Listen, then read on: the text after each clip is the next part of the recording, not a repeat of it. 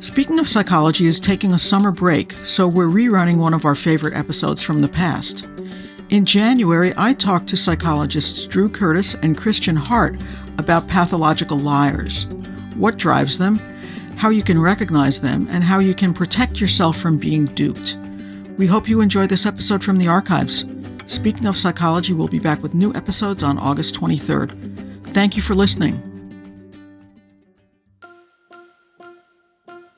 Almost everyone lies occasionally. Even if you consider yourself scrupulously honest, you've probably told the occasional fib. But for a small percentage of people, lying isn't something that they do every once in a while. It's a way of life. Researchers have found that while most people tell between 0 and 2 lies per day on average, the most prolific liars might tell 5, 10, or even 20. In recent weeks, the liar most in the news has been newly elected Representative George Santos, whose long list of career embellishments, deceptions, and outright falsehoods came to light only after he won his seat. Santos appears to have made up college degrees, real estate holdings, even Jewish ancestry, among his many other fabrications. So what drives big liars to lie? And are their motivations different from those other people who lie less frequently? Is pathological lying a mental health disorder? How common is it? And are liars more prevalent in some professions like politics or sales, or are those unfounded stereotypes? Are there differences in lying between men and women, people of different social backgrounds, or among people who consider themselves religious? And finally, how can you recognize prolific liars in your life and protect yourself from being duped? Welcome to Speaking of Psychology, the flagship podcast of the American Psychological Association that examines the links between psychological science and everyday life. I'm Kim Mills. We have 2 guests today. The first is Dr. Drew Curtis, an associate professor of psychology and director of the master's and doctoral programs in counseling psychology at Angelo State University in San Angelo, Texas. Dr. Curtis is a licensed clinical psychologist who studies pathological lying and deception, particularly in the context of therapy and within healthcare professions, intimate relationships, and parental relationships. Our second guest is Dr. Christian Hart, a professor of psychology and director of the Psychological Science graduate program at Texas Women's University. He is an experimental psychologist who conducts research primarily on lying and deception. He is also the former president and current executive director of the Southwestern Psychological Association. Drs. Curtis and Hart are the co-authors of the book Pathological Lying: Theory, Research, and Practice, which was published in November by APA Books. They are also writing a book for the general public called Big Liars: What Psychological Science Tells Us About Lying and How You Can Avoid Being Duped, which will be published by APA Books later this year. Thank you both for joining me today. It's a great pleasure to be here. Thank you. Thanks for having us. Great. Well, I started the introduction talking about how we all lie sometimes. So what is the difference between someone who just lies occasionally and a pathological liar? Is it just how often they're lying, or are the causes and motivations different? Dr. Curtis, you want to take that one? Yeah, absolutely. A lot of our work has really set out to ask that question. Among people who lie, is there a clinical population? Is there a group that's different from people who might tell big liars? And essentially, we found and put forth theory and research that suggests there is. And so the criteria for pathological lying is people who tell an excessive amount of lies, and that impairs their functioning, brings about distress, and poses some kind of risk of danger to themselves or others. Dr. Hart, let me ask you, what about the substance of the lies? When we're talking about a pathological liar, does that person tell different lies from just, your average, everyday, garden variety liar? Well, there's not a lot of research on that topic. What we can gather from reading through the extensive case literature on pathological liars over the past century is that their lies tend to be somewhat varied. We can find some pretty clear cases where they're lying for some sort of financial motivation or financial gain. But one of the patterns that we tend to see perhaps more than you would see in your typical everyday form of liar is lies that are aimed at bringing attention on oneself. And so that's probably the biggest distinction that we see. Pathological lying is not, at the moment, considered a mental health diagnosis, but you have both advocated for it to be added to the Diagnostic and Statistical Manual of Mental Disorders. Why is that? Why do you want to see that? Well, I think it's got a robust history in clinical psychiatry and psychology. A lot of our work and research on the literature, the most prominent psychiatrist, the times, late 1800s, early 1900s, have well documented the existence of pathological lying. And it's held different names, like pseudologia fantastica, mythomania. And so it's been well documented and tucked away by what we would say is the most prolific, prominent researchers and clinicians throughout time. And so it's been recognized by them early on. And then some zeitgeist, essentially we've lost it throughout time. And so Chris and I have picked back up the gauntlet to look at this phenomena. Our research has corroborated, based on that theory, that there is a group of people who their lying impairs their problems, and they're looking for some kind of treatment or some kind of help. So we've essentially just been very passionate to look at that, and our research has corroborated that it should be recognized as a diagnostic entity. How optimistic are you that you will succeed in getting the diagnosis included, and what's involved in that? There's a lot involved, and I guess I'm fairly optimistic.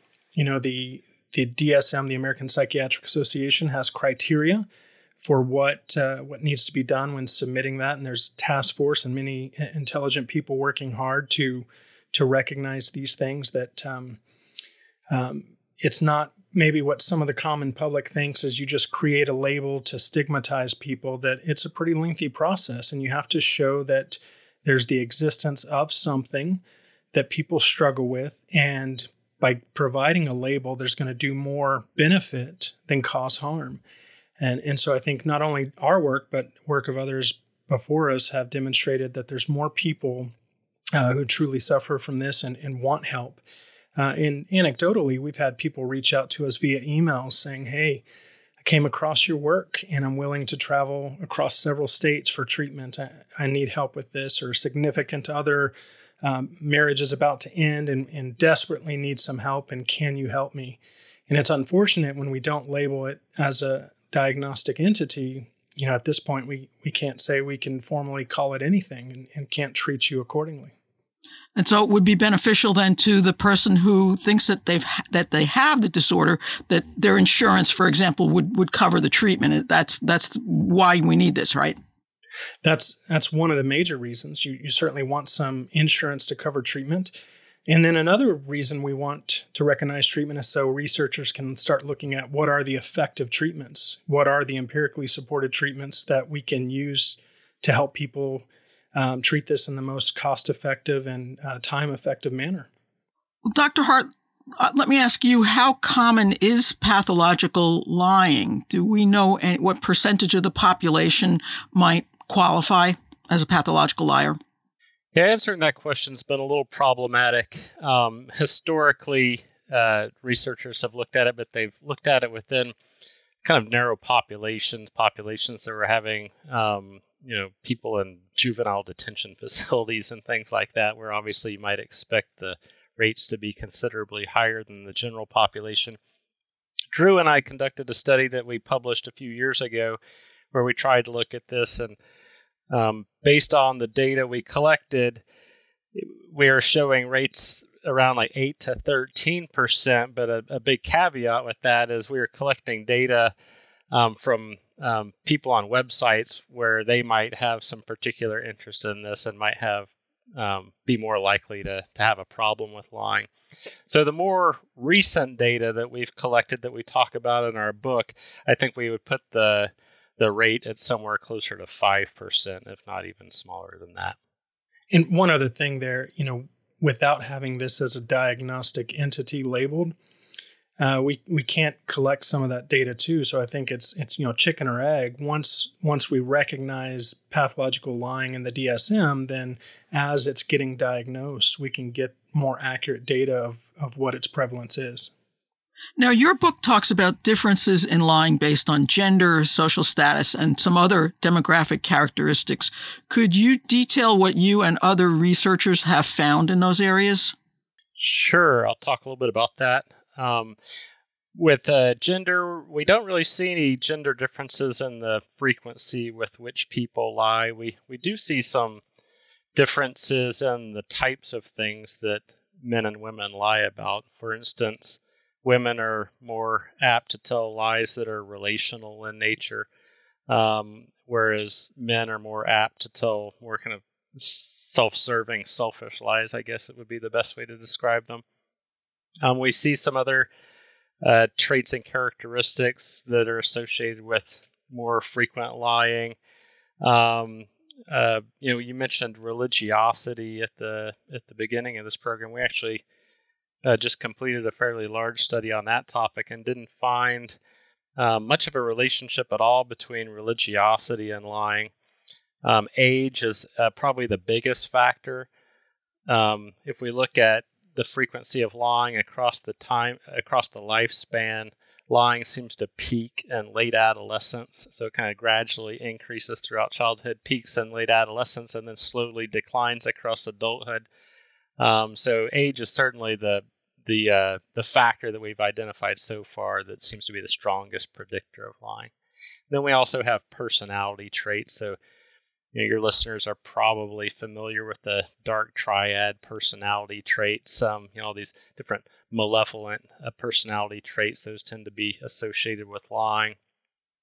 Looking at kind of big five personality traits, we find that people who are low in agreeableness and high in neuroticism are more likely to lie. And then finally, people who have low self-esteem are much more inclined to lie than those who have higher levels of self-esteem. So I think the research shows that lying in people starts around age 3, right? That's when children first figure out that they can, sort of fib to mom and dad. But at what age does pathological lying start? Do you know? Our work has largely suggested the onset primarily in adolescence, late childhood adolescence. And so one of the studies that Chris and I with Dr. Victoria Tawa are currently working on is looking at an adolescent sample to look at some more specific factors of etiology. So looking at executive functioning within that group and looking at the onset. So digging a little deeper into adolescence. There is a stereotype of dishonest politicians, with George Santos being a very extreme example right now, although not the only one, or other types of snake oil salesmen. Is there a kernel of truth to that? Are pathological liars more common in some professions than others? We haven't seen any evidence of that. When we look at lying generally, we see that people tend to lie when they have a motivation or an incentive to lie. And those motivations and incentives are more common in some professions than others, certainly. In sales and in politics, it's very difficult to be entirely honest and effectively do one's job. And so taking politics as an example, we can see that people who go into politics don't seem to be any less honest typically than people in the general population. However, what we see is that politicians who lie more are much more likely to be reelected. And so what it suggests is that the people who go into politics are probably no less honest than you and me, but there's something about the profession that pushes them in a direction where they might have to conceal certain truths that might cause them to lose some of their favorability with the public, and might push them to fabricate information and exaggerate and perhaps even conceal the truth and lie. Well, are pathological liars aware that they are lying, or do they tend to believe what they're saying? And do they really grasp the consequences of their falsehoods? Our research has indicated, and different research asking about questions of awareness, or even some assessment research we've done where we've brought people in, conducting psychological evaluations one-on-one.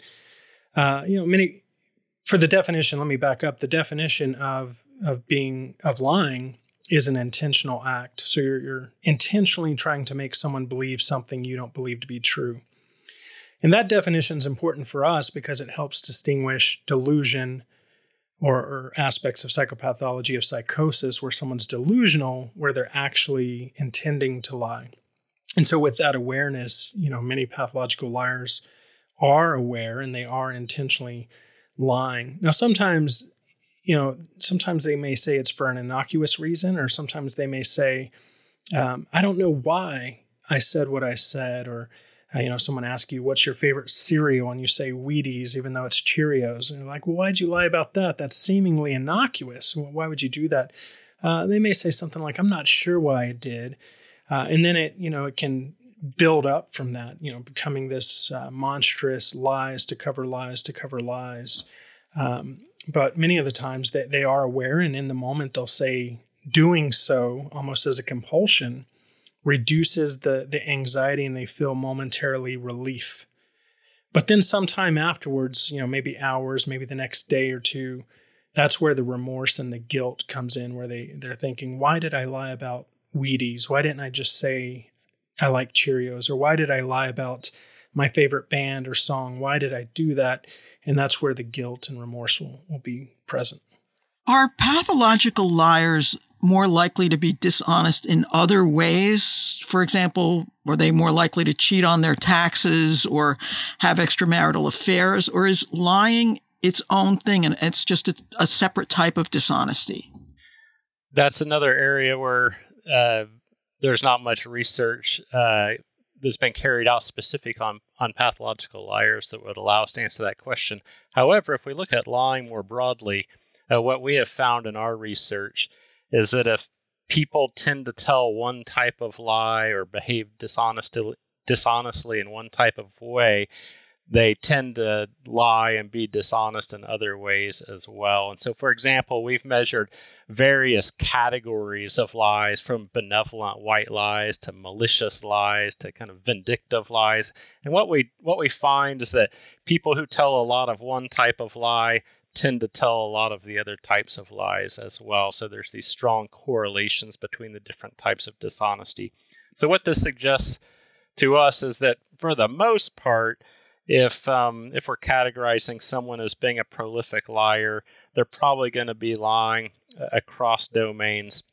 However, we also make a point in our upcoming book that some people are deceptive in specific niche areas. And so we're talking about occupations a little bit ago.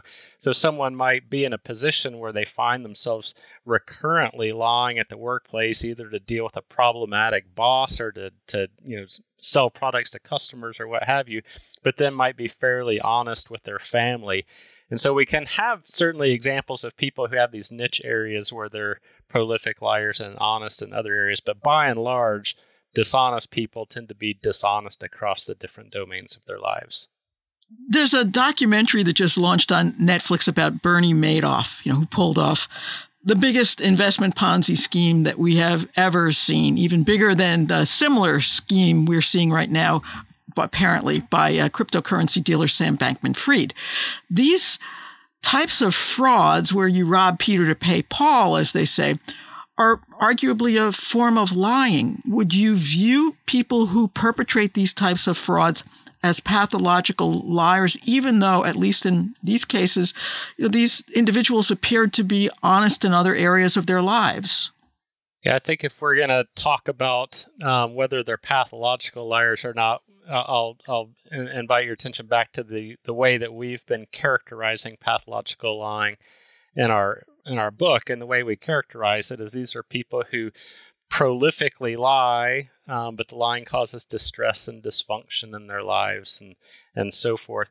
And so when we look at people like Bernie Madoff and other scammers and fraudsters, I think it's probably in many cases we're looking at something more along the lines of an antisocial personality disorder rather than what Drew and I would conceptualize as pathological liars. So these are people who are certainly doing a lot of lying, but their lying is very specific with this malicious intent to manipulate and take advantage of others with this callous disregard, lack of remorse, and so forth. Does pathological lying tend to be a separate disorder, or is it associated with other disorders that have, say, a more formal recognized diagnosis at this point?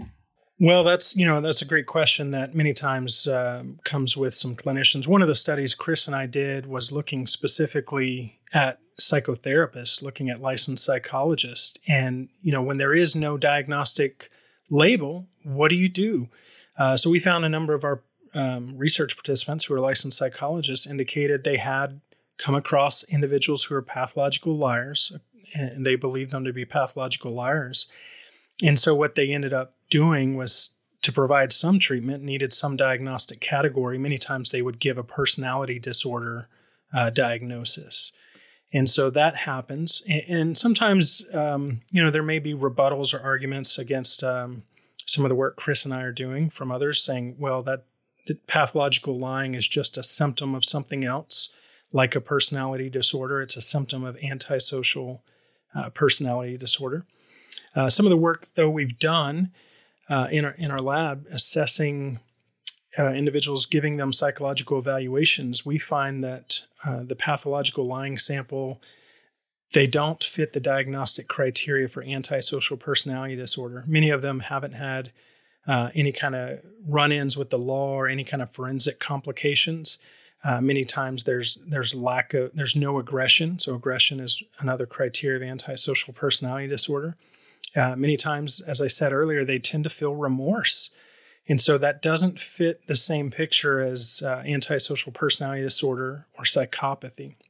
And so separating that is very important for clinicians. It's also good for people to understand who might be suffering from pathological lying, where they line up.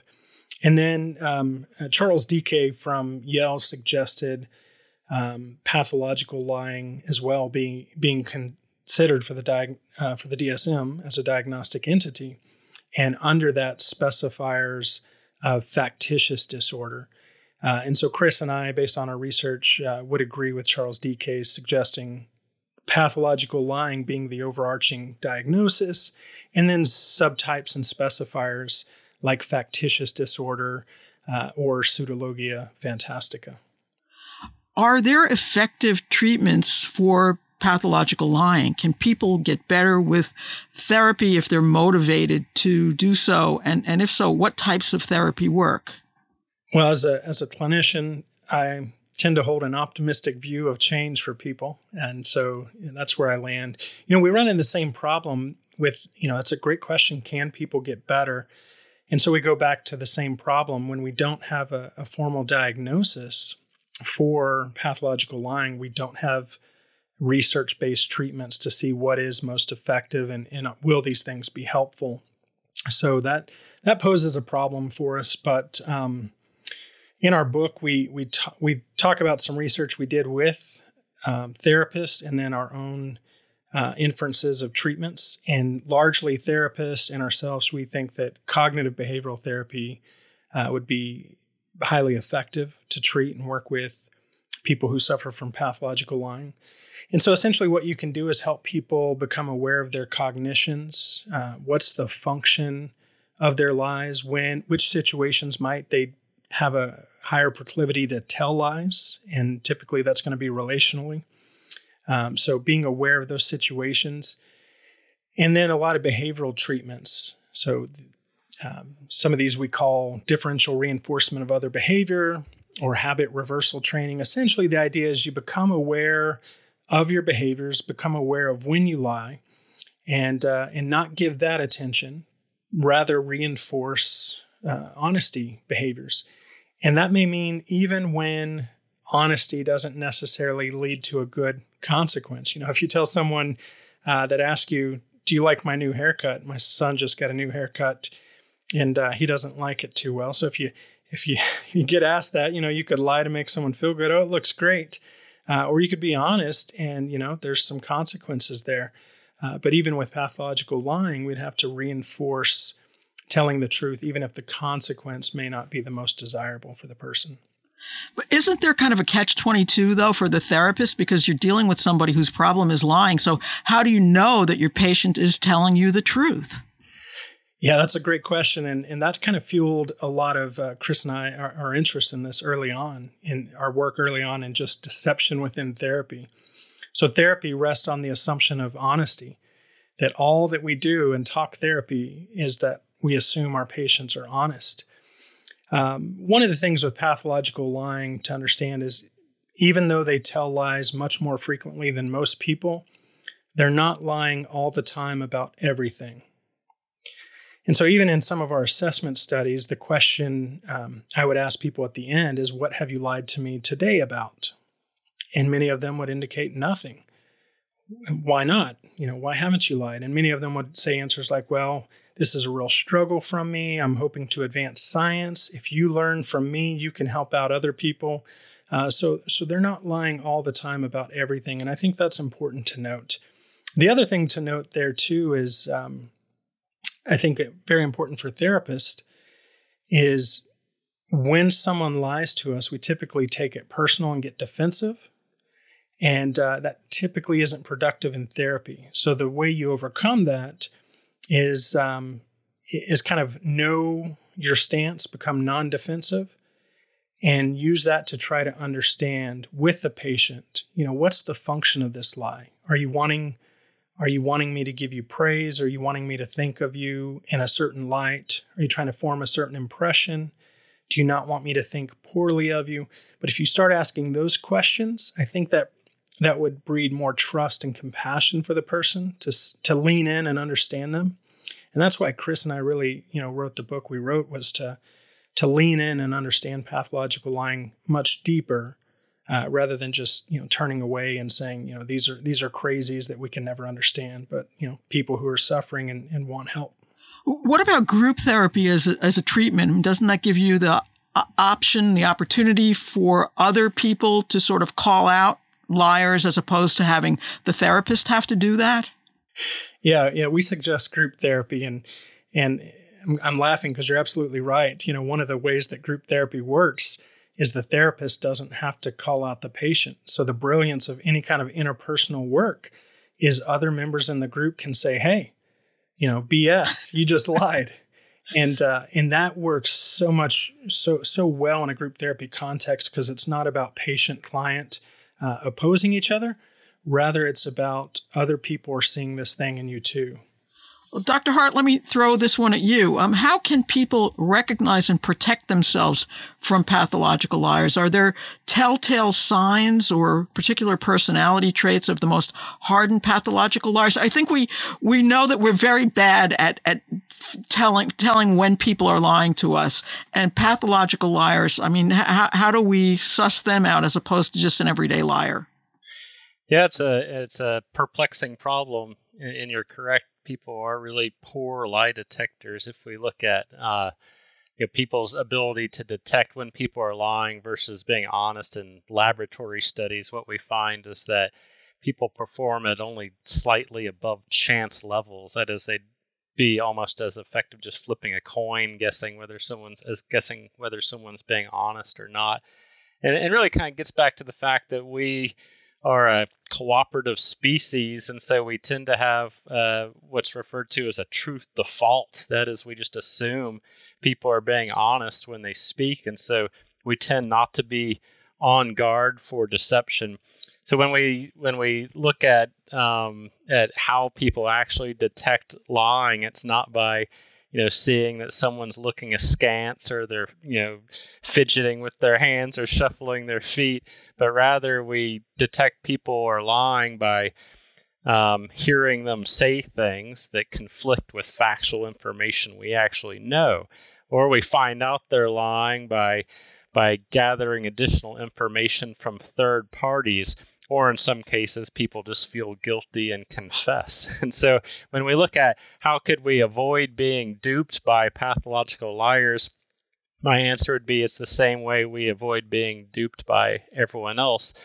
And primarily what that is we are sensitive to signs of trustworthiness. When we meet people, we walk in with usually a fairly trusting attitude, but we only trust people so far. And so, for example, if we know that someone has an incentive to lie to us, an incentive to manipulate us, we're going to be more on guard and more apt to detect their dishonesty. Likewise, if we can rely on people's reputations. If I know nothing about your reputation, I'm going to be a little bit more suspicious of things you say than if I know you quite well and know you to have a reputation as being an honest person. But generally, when we've talked to people about pathological liars that they have met or known and how they knew those people were lying, what we find is they say that the people say unbelievable things. That is, they're making claims that just don't seem likely to have actually happened, or they say things that are inconsistent. And so, for example, you were mentioning the case of George Santos. I believe he indicated his mother died during the 9/11 attacks, and then later claimed that she had died, a decade later. And so, when we see inconsistency in information, that can be a cue. So really what we're doing is we're looking for coherence, we're looking for proof, and we're looking for the reputational status of a person. All of those together can inform us of who we should be suspicious of and maybe who we can be more trusting of. So how will your upcoming book on lying differ from the one that we at APA have already published? I found that to be quite accessible. I mean, I don't think you need to be a psychologist to read that, but what's going to be in your new book? Well, thanks for the kind words about the first book. We were hoping to make it accessible, but the difference in the second book is it doesn't focus on pathological liars. We certainly address pathological liars, but we look at people who lie prolifically or tell extremely consequential lies aside from pathological liars. So, we're probably talking in a lot of cases about people who exhibit signs of psychopathy or antisocial personality disorder or other personality disorders. But really what we're interested in is the people who tell the consequential lies or the extremely frequent lies where they develop a reputation as being a dishonest person. And we're looking at how do they develop into these types of big liars? What are the consequences of their big lying, both on themselves, on the people around them, and on society more broadly? And then we examine ways for cultivating honesty, both in ourselves and the people around us. And we talk to a certain degree about different tactics we can use to avoid being duped. So what are you both working on now? I mean, what are the big questions that you're trying to answer at the moment? One of the things I kind of mentioned earlier that Chris and I with Victoria Tawar are working on is digging deeper into the etiology. So onset and cause of pathological lying, the big broad question all psychologists have, nature, nurture, how much of one or the other. And as a clinician, most clinicians want to understand etiology. So we're really digging into those questions that we don't know about how it develops and how it maintains. And then are there certain developmental trajectories that lead to a path of pathological lying compared to normative lying? So that's where we're focusing a little more specifically right now with some of our research. Chris, do you want to add to that? Yeah, we're also doing a little bit of work on the motivators, the what drives people to lie, especially what drives people to lie to excess. And so we can see that people don't lie randomly. They don't lie for no reason at all. If we see someone lying, there's some sort of an incentive that's driving them to lie. But we also, most people are balance that with some disincentives to lie. So, if you are caught lying, it's certainly going to affect you reputationally, which is going to hamper your ability to have the types of social relationships you desire. But then we also each have a moral sense of self that seems to curb most of our bad behavior. So we don't refrain from bad behavior simply because we're worried about getting caught. We refrain from it because We don't want to view ourselves as being awful people. And so trying to understand those complex motivations that are behind people's decisions to lie, especially lie prolifically or remain honest, is another area of interest of ours. And then one other thing more recently, Chris has led is developing an instrument to assess pathological lying more fully, and an instrument that researchers and clinicians can use so we can assess pathological lying to answer some of these questions, get a little more accurate prevalence rate, and study these things. Well, I want to thank you both for joining me today. I've found our conversation really interesting and enlightening, and I mean that honestly. We appreciate it. We enjoyed it as well, honestly. Yeah, thank you so much for having us. It's been a great pleasure talking with you. You can find a link to pre-order the book Big Liars on APA's website, www.apa.org, and just go there and search for Big Liars. Or if you can't wait, you can order their current book, Pathological Lying, Theory, Research, and Practice, also on the APA website. For previous episodes of Speaking of Psychology, visit us at speakingofpsychology.org, or you can find us on Apple, Stitcher, or wherever you get your podcasts. And if you like what you heard, please leave us a review. If you have comments or ideas for future podcasts, you can email us at speakingofpsychology@apa.org. Speaking of Psychology is produced by Lee Weinerman. Our sound editor is Chris Kondayan. Thank you for listening. For the American Psychological Association, I'm Kim Mills.